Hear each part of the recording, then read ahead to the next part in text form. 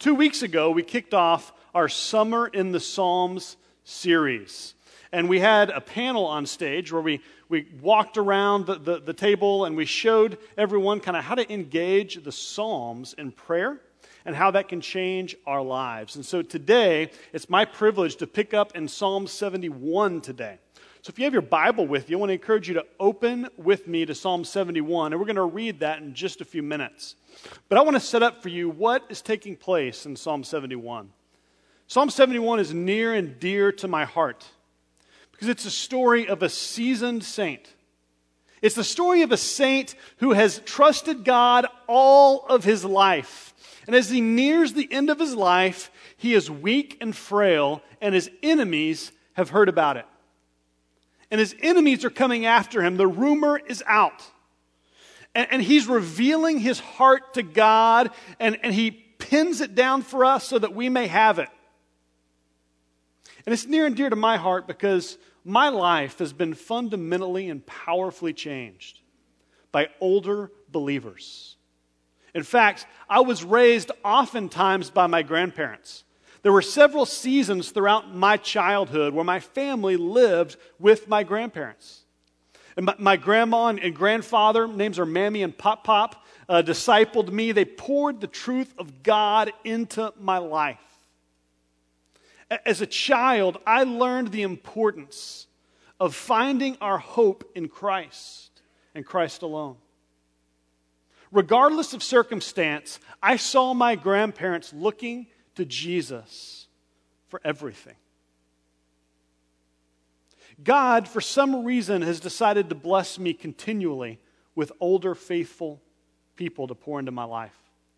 When I went to seminary, my wife Sarah and I, after graduating from college, moved to Southwestern Seminary in Fort Worth. And about halfway through seminary, I remember coming home one day and walking in the door, and Sarah was there, and she could tell I was frustrated.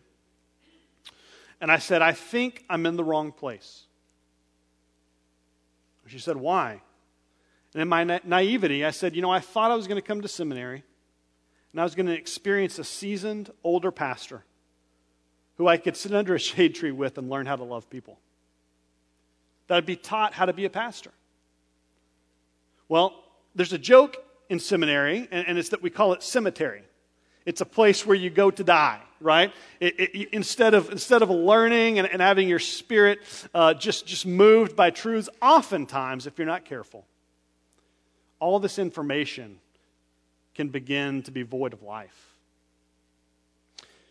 And my wife, who's wiser than me, said, why don't you go back, don't stop, do another semester, and let's see what happens. And so I entered into that semester, pretty much deciding I wasn't going to come back after that.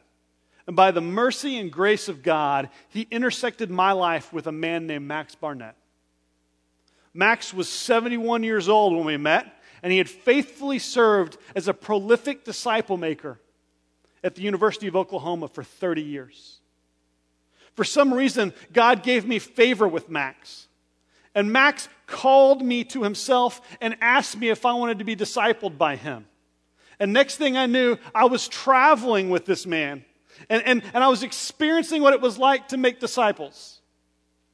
And in his wisdom, I remember so many of the things that he told me. But one of them that sticks out the most is this. And I probably shouldn't tell you this as I'm about to preach a sermon, but this is what he said. He said, Josh, you fancy yourself a preacher, don't you? 25-year-old Josh goes, maybe. Trying to be humble, but he called me out. He goes, Josh, do you know how many sermons I've heard in my life? I said, no. He knew. He counted them up. And he said, I've listened to this many sermons. Do you know how many I remember? I was like, I don't know. He said, 5. And then he named them for me. And what the points were, I was like, oh, that's impressive. This is really good. Maybe he's going to encourage me to be a great preacher. He said, Josh, I only remember 5. Life change, although preaching is important, takes place through disciple-making relationships, through proximity. And I'm calling you to get close to me so that you can be changed. Well, I was just barely wise enough to say yes to that. And so I jumped in, and my life was changed forever. I got a vision for making disciples that I hadn't had previously. Older, faithful people of God have poured their life into me. And that's why I'm passionate about Psalm 71. We have an opportunity to humbly come before the Scripture today and present ourselves to God and to the psalmist in order to be discipled, in order to be changed. There are 3 points we're going to talk about today as we look at the psalmist's life. He encourages us to do 3 things. He's walked the road that we are walking, and he's encouraging us to follow. First, he encourages us to always take refuge in God. Always take refuge in God. Second, he tells us that we should live a life of remembrance. That we should consistently remember all that God has done. And third, he tells us to unceasingly rejoice. Let's pray together before we jump in. Holy Father, I thank you for your word. I thank you that you teach us from it. You change us by the power of your Spirit as we interact with it. That your word is powerful and active and sharper than a double-edged sword to divide bone from marrow, to reveal from us what is right in our hearts and what needs to be changed, to help us understand what is truth and what is not in our lives. Thank you for your word, and thank you for the psalmist who wrote this for us, that we could follow his pattern of faithfulness. Lord, would you change our hearts today? Would you remind us of how great you are? And we ask this in Jesus' name. Amen. Psalm 71, the psalmist starts out by telling us that we should always take refuge in God. Follow me here in the first 13 verses. You're going to see his struggles come out. In you, O Lord, do I take refuge. Let me never be put to shame. In your righteousness, deliver me and rescue me. Incline your ear to me and save me. Be to me a rock of refuge to which I may continually come. You have given the command to save me, for you are my rock and my fortress. Rescue me, O my God, from the hand of the wicked, from the grasp of the unjust and cruel man. For you, O Lord, are my hope, my trust, O Lord, from my youth. Upon you I have leaned from before my birth. You are he who took me from my mother's womb. My praise is continually of you. I have been as a portent to many, but you are my strong refuge. My mouth is filled with your praise and with your glory all the day. Do not cast me off in the time of old age. Forsake me not when my strength is spent. For my enemies speak concerning me. Those who watch for my life consult together and say, God has forsaken him. Pursue and seize him, for there is none to deliver him. O God, be not far from me. O my God, make haste to help me. May my accusers be put to shame and consumed with scorn and disgrace. May they be covered who seek my hurt. The psalmist shows us that regardless of our circumstances, we should take refuge in God and God alone. Now that seems like an easy one for those of us who've been around the faith very long. That's what we would call a no-brainer. That's true. We should take refuge in the God who has saved us. But I think oftentimes we struggle with having a big picture of God. I think at times, if you're like me, you struggle with functional saviors. You struggle with functional saviors. You make good things, like maybe friends in your life, become ruling things because you turn to them for everything. And therefore they become idols. If you're like me, you've got this really nasty thing on your iPhone that tells you how much time you spent on it each day. I was looking at that the other day, and it said 2.5 hours. 2.5 hours of the day on my phone. And I would like to tell you that that was talking on it. That was probably only a portion. The rest of it was probably doing something else. To whom do we run? Where do we go? In confession, Josh Lilly often turns to escape, to finding a way out of my current reality by living in a fantasy world called Facebook. Josh Lilly often turns to a man whom I love deeply named Jonathan.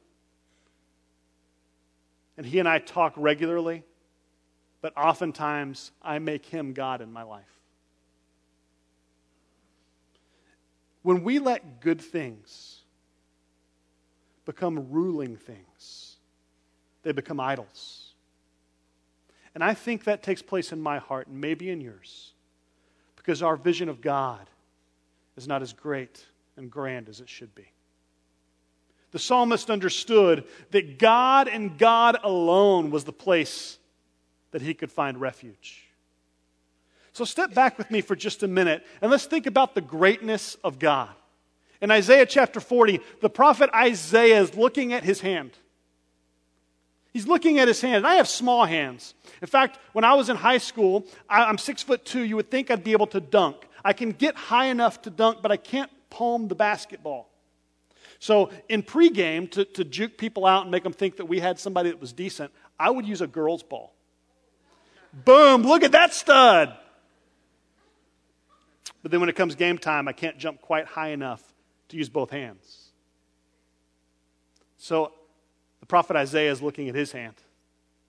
And he's thinking about the greatness of God. And he says that God's hand measured out all that is. The entire universe is found in the hand of God. This great God is the one who with one spoken word created everything. How big is God? How big is God? Our understanding of how big God is increases our willingness and desire and passion to find refuge in Him alone. I was doing some research on how big the universe is. And for those of you that are astrologists and you're smarter than I am, I'm going to probably say something that's wrong. But here's what I found to be true. If you are traveling at the speed of light, which is about 186,000 miles per second.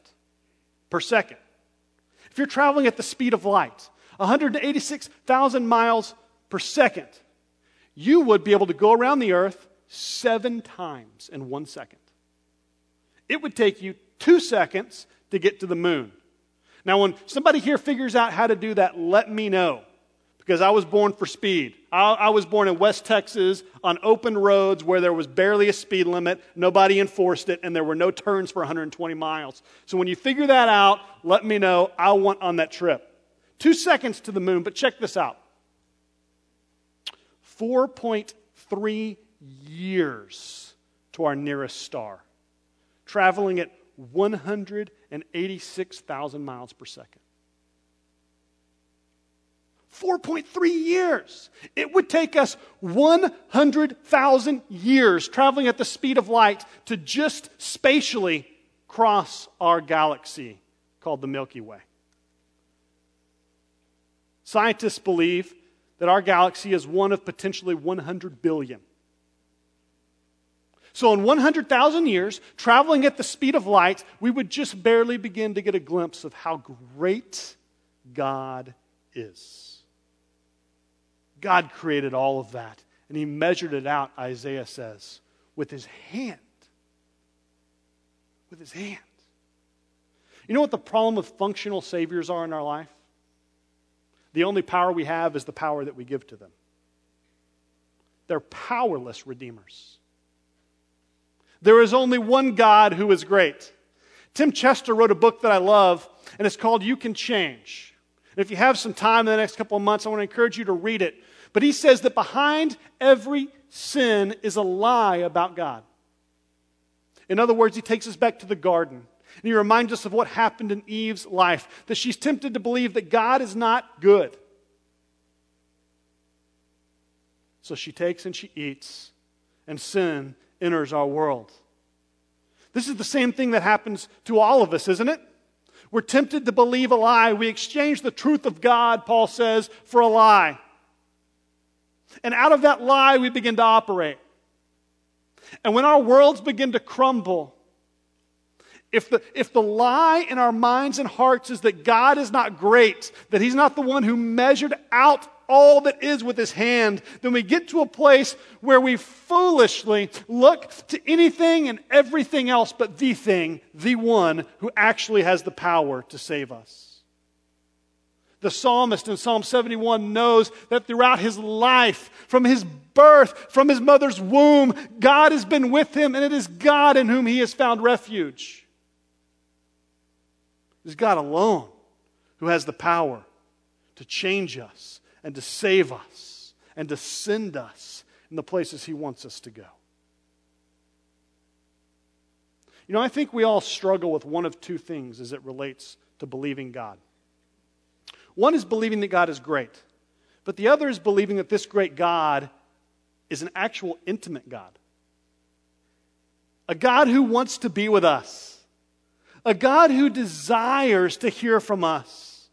And the psalmist reveals to us that God wants us to bring everything to Him. He says, I've been coming to you from before I was born. This is what you have done. I'm coming to you. I'm bringing my life to you, and I do it again at the end of my life. Sometimes I've found myself not bringing the small things to God, but only the dumpster fires. You ever been there? A spark starts in your life, and instead of bringing it to God immediately, you just let it keep burning because you falsely believe that this great God can't possibly care. And because you believe that He doesn't possibly care, you allow this spark to become a flaming dumpster fire in your life, and it eats everything up.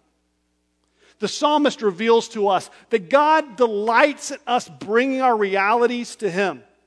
He shares with us his prayer to God, and he says, God, my enemies are coming. They know that I'm weak. They are talking about it. The rumor is out.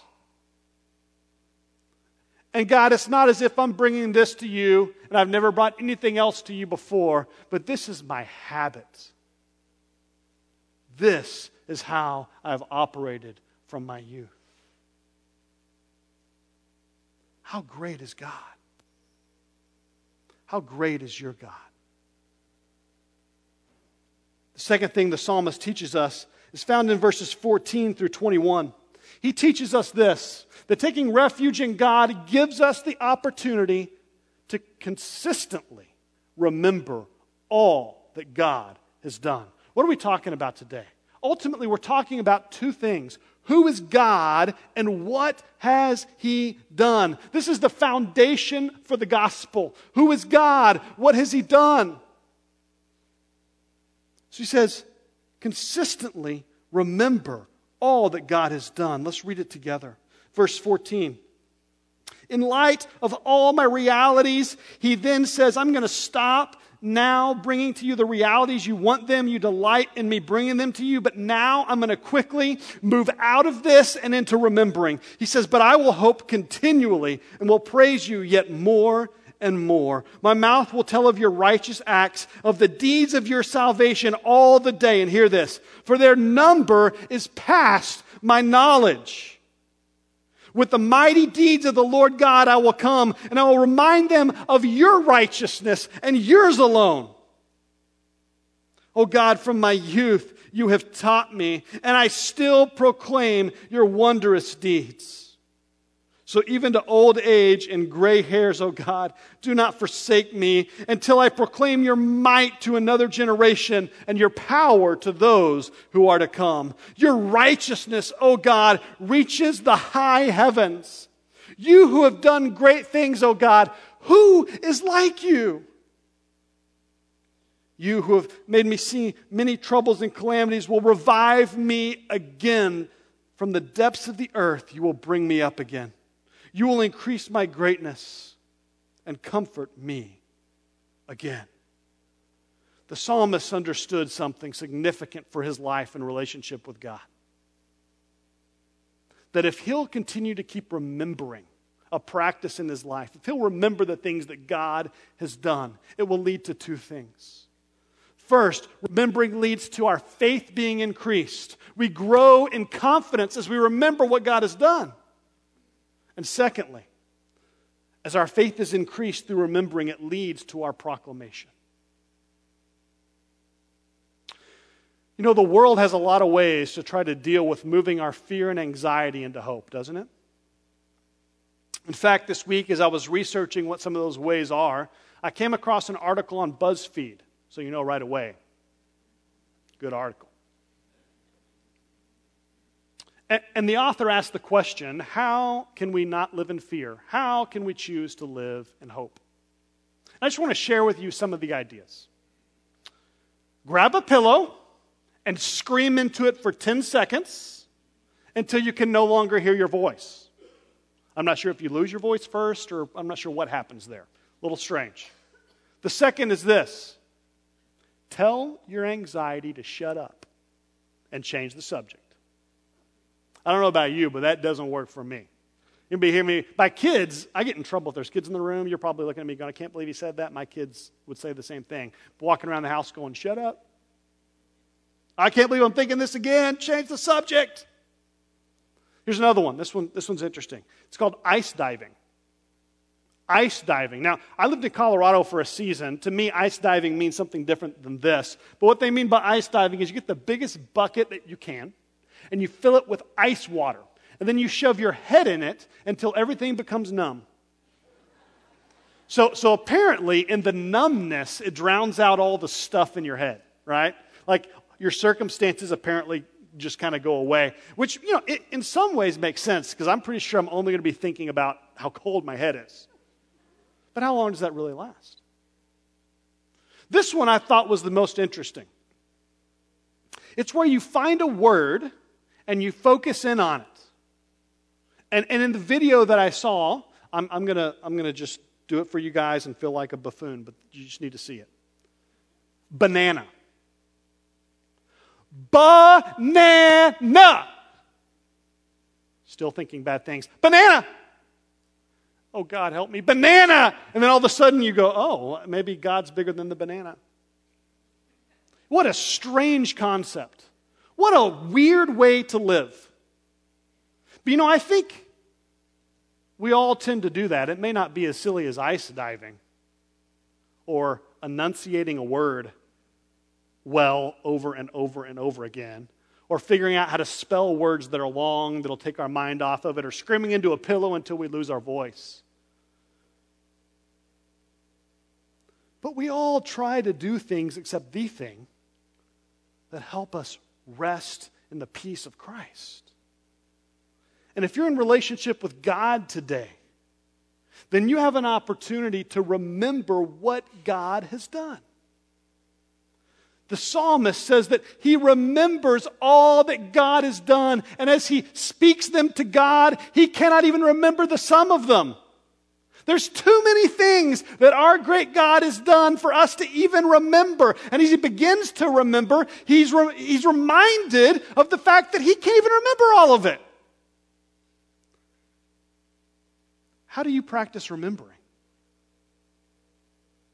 What does remembering look like in your life? How do you remember what God has done? Remembering was kind of forced on me early in marriage by God, because I was regularly recognizing that I forget stuff all the time. But as Sarah and I were called out of seminary to raise support and go to Colorado, I had an experience that with God in my quiet time that I regularly remember and want to tell everyone about. Because what happens when we begin to remember is that it ignites a passion in us for our great God and causes us to proclaim Him. What we're passionate about gets communicated, does it not? What we're passionate about gets communicated. I remember sitting in the office of First Baptist Church Carrollton, doing a Bible study, doing a devotional time with God, and I came across Hebrews 11:6 in my reading, and I'm reading it. We're raising support to go and do what God has called us to do in Colorado, to reach college students at Colorado State University. And Hebrews 11:6 says this: without faith, it's impossible to please God. Because whoever comes to him must believe that he exists and that, ring, ring, ring, ring, ring, ring, the phone interrupts my quiet time. Pick it up. This is Josh. Hey, Josh, this is Pastor so-and-so at this church, and I just want you to know that we heard about what God is doing and we want to be involved. We want to give you $500 a month, and we want to give you a sending gift. And 25-year-old Josh is just like, this is awesome. This is great. I'm not aware of what God is doing, that he's literally standing over my shoulder, knowing exactly where I'm reading in the text at this moment. So I hang the phone up, I put it down. After I kind of compose myself because I'm excited, I look back at the text and it says, and he rewards those who earnestly seek him. Boom! This is how great God is, that he knows my moments, he knows what I'm reading, he knows where I am, and he intervenes. And as I remember that, what does it do? If you can't tell, it gets me excited. I want to tell people what God has done. So remembering increases our faith. It increases our confidence. And it leads us to proclamation. The psalmist has a vision for his life that I love. He says this in verses 17 and 18. Because he's remembering, he has a passion to tell others about God. He says this, "O God, from my youth you have taught me, and I still proclaim your wondrous deeds. So even to old age and gray hair, O God, do not forsake me until," and here it is, vision for his life, "until I proclaim your might to another generation and your power to those who are to come." Remembering changes not only your heart, but it changes your life. It changes what you want to be about. Because instead of being about you or something else, you remember how great God is, and there's no one worthy of your life except God. And so you want to proclaim to God, about God, to everywhere you go, to everyone you talk to. They have to hear about our great God because you're remembering consistently what he has done. How do you remember? You know, Sarah and I were married for 5 years before we had our first kid. And in that 5 years, stories like Hebrews 11 took place. And my children would miss out on what God has done if we don't stop to tell them that. In fact, God commands that his people remember what he has done. In Deuteronomy 6, God tells his people to tell the next generation what he has done and to write his words on the doorposts of their homes, on their foreheads as frontlets. He commands them to remind the children of the next generation and the next generation of all that he has done. The people of Israel started raising Ebenezers to remember what God had done. When they crossed through the Jordan River, they raised an Ebenezer. When they passed through the ocean that God parted, they raised an Ebenezer, a memorial statue, a reminder of all the things that God has done. What does an Ebenezer look like in your life? Do you have those? Have you raised those? Do you remember the things of God? I want to encourage you this week, spend some time thinking about what God has done. Remember those things. And then spend some time thinking about how you're going to share that with others. How are you going to share that with the ones that are around you whom God has placed in your life? You know, I've shared this story before, but about my son when he was born, but I want to share it again because every year on his birthday, at least once a year, I share this story with him to remind him of what God has done. I say, Micah, when you were born, your mother was in labor for much longer than she should have been. Things weren't going well, and when you were born, the cord was wrapped around your neck twice. And you weren't breathing. And the doctor turned and looked at the nurses and said, call neonatal. And your dad didn't know what to do. I felt helpless. There's nothing I could do, but the Spirit of God in me, not of my own mind, but the Spirit of God in me cried out, God, give him breath. And in that moment, God moved in your life and he gave you breath. And he changed your life forever. He gave you life. The doctor turns to the nurse and says, never mind. And if I don't remind my son of that, his faith cannot be built in God the way that God wants me to help it be built in his life. So the psalmist says, remember, practice remembering. And in remembering, your passion for God will grow, and it will lead to proclamation. And it will lead to telling everyone. And it will lead to a passion in your heart being that above all else, the goodness and greatness and graciousness of God is being communicated from your life to those around you. The third thing the psalmist teaches us is found in the last 3 verses in 22 through 24. The psalmist tells us that we should take refuge in God. He tells us that we should constantly and consistently remember. And then he tells us to unceasingly rejoice in our redemption. To unceasingly rejoice in our redemption. And before I jump in, I just want to remind you that the psalmist is in a situation where he's writing here where he's not yet experienced relief. He just wrote, my enemies are coming for my throat. They hear that I am old and that I am weak and they want to take me out. And yet, at the end of his prayer, he unceasingly rejoices. And here's what stood out to me.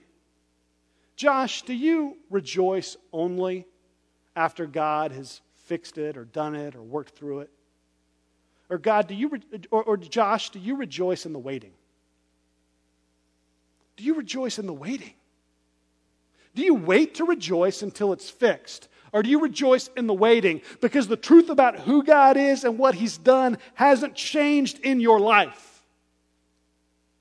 One of the blessings I got to have growing up was seeing my grandfather, who at the age of 55 began to experience the pain of life. He had to have open heart surgery.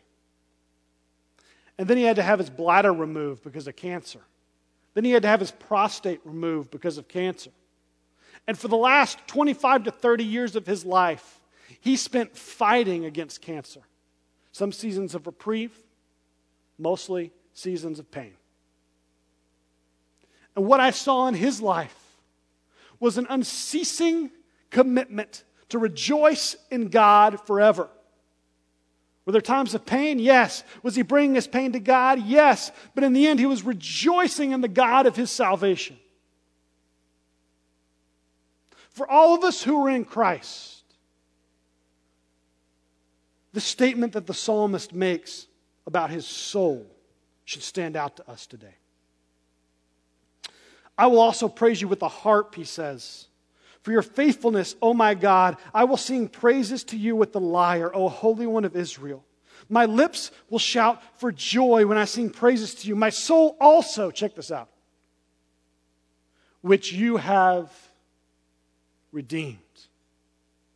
And my tongue will talk of your righteousness all day long. For they've been put to shame and disappointed who sought to do me hurt. If you're in Christ today, let me take a drink. The first service got me. If you're in Christ today, you get to rejoice in the redemption of your soul. If you're having a hard time remembering what God has done, if you've been living in a circumstance for a long time and there doesn't seem to be any reprieve, as a believer, as a child of God, your soul has been redeemed. And that means that this life is not it for us. That means that there will be a day when we are with our Father, worshiping Him forever for His greatness and His goodness in our lives. That you and I don't have to live with fear. We don't have to dunk our heads in ice water in order to step out of our situation. We can stay in our situation instead of living in fantasy land by rejoicing in the redemption of our souls, looking to the future hope of glory that we have in Christ Jesus. Amen? This is our hope. This is where we find solace. This is where we find peace. It's in God and in God alone. It's in who God is and what He's done for us. And who God is and what He's done for us.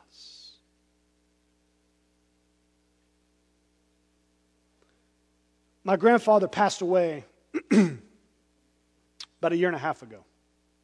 He was married to my grandmother for 60 years. greatest man in my life. And when he passed, I got to my grandmother's house as fast as I could. And I expected to be the knight on the white horse, pastor grandson, who's going to show up and bring faith. I was hurting. When I walked into their house, she ushered me into the back room, which was the last place where I saw my grandfather. We sat down and we prayed. And as she prayed, my eyes were filled with tears of joy and my heart with faith. Because this was her prayer, and I'll never forget it. Dear Jesus, you are my husband. You have never left me. You will never forsake me. Thank you for Patrick. Thank you for the blessing he was to my life. But God, you are my protector, and nothing has changed. It's in you that I find hope. Woo! I walked out of that room feeling this small in the faith, but with my heart enriched by the faith of my grandmother, who for 80 years has understood these three practices of taking refuge in God alone, of consistently remembering all that God has done, and rejoicing in the salvation of her soul. I want to encourage you this week to figure out a way to put these three things into practice. Recognize your functional saviors for what they are, powerless deliverers. And look to God and God alone. Let's learn from the seasoned psalmist of Psalm 71, and let's walk the road that he has walked, faithfully recognizing that God is great and intimate. Consistently remembering all that he has done. And regardless of circumstance, unceasingly rejoicing in our salvation. Let's pray together.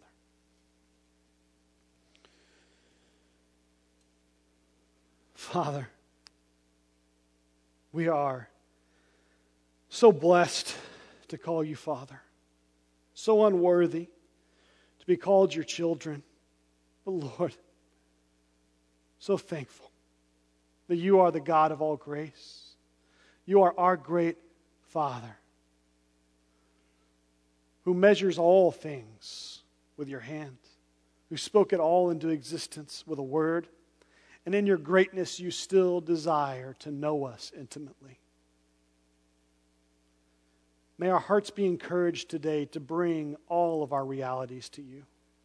Not just the big ones, not just the dumpster fires.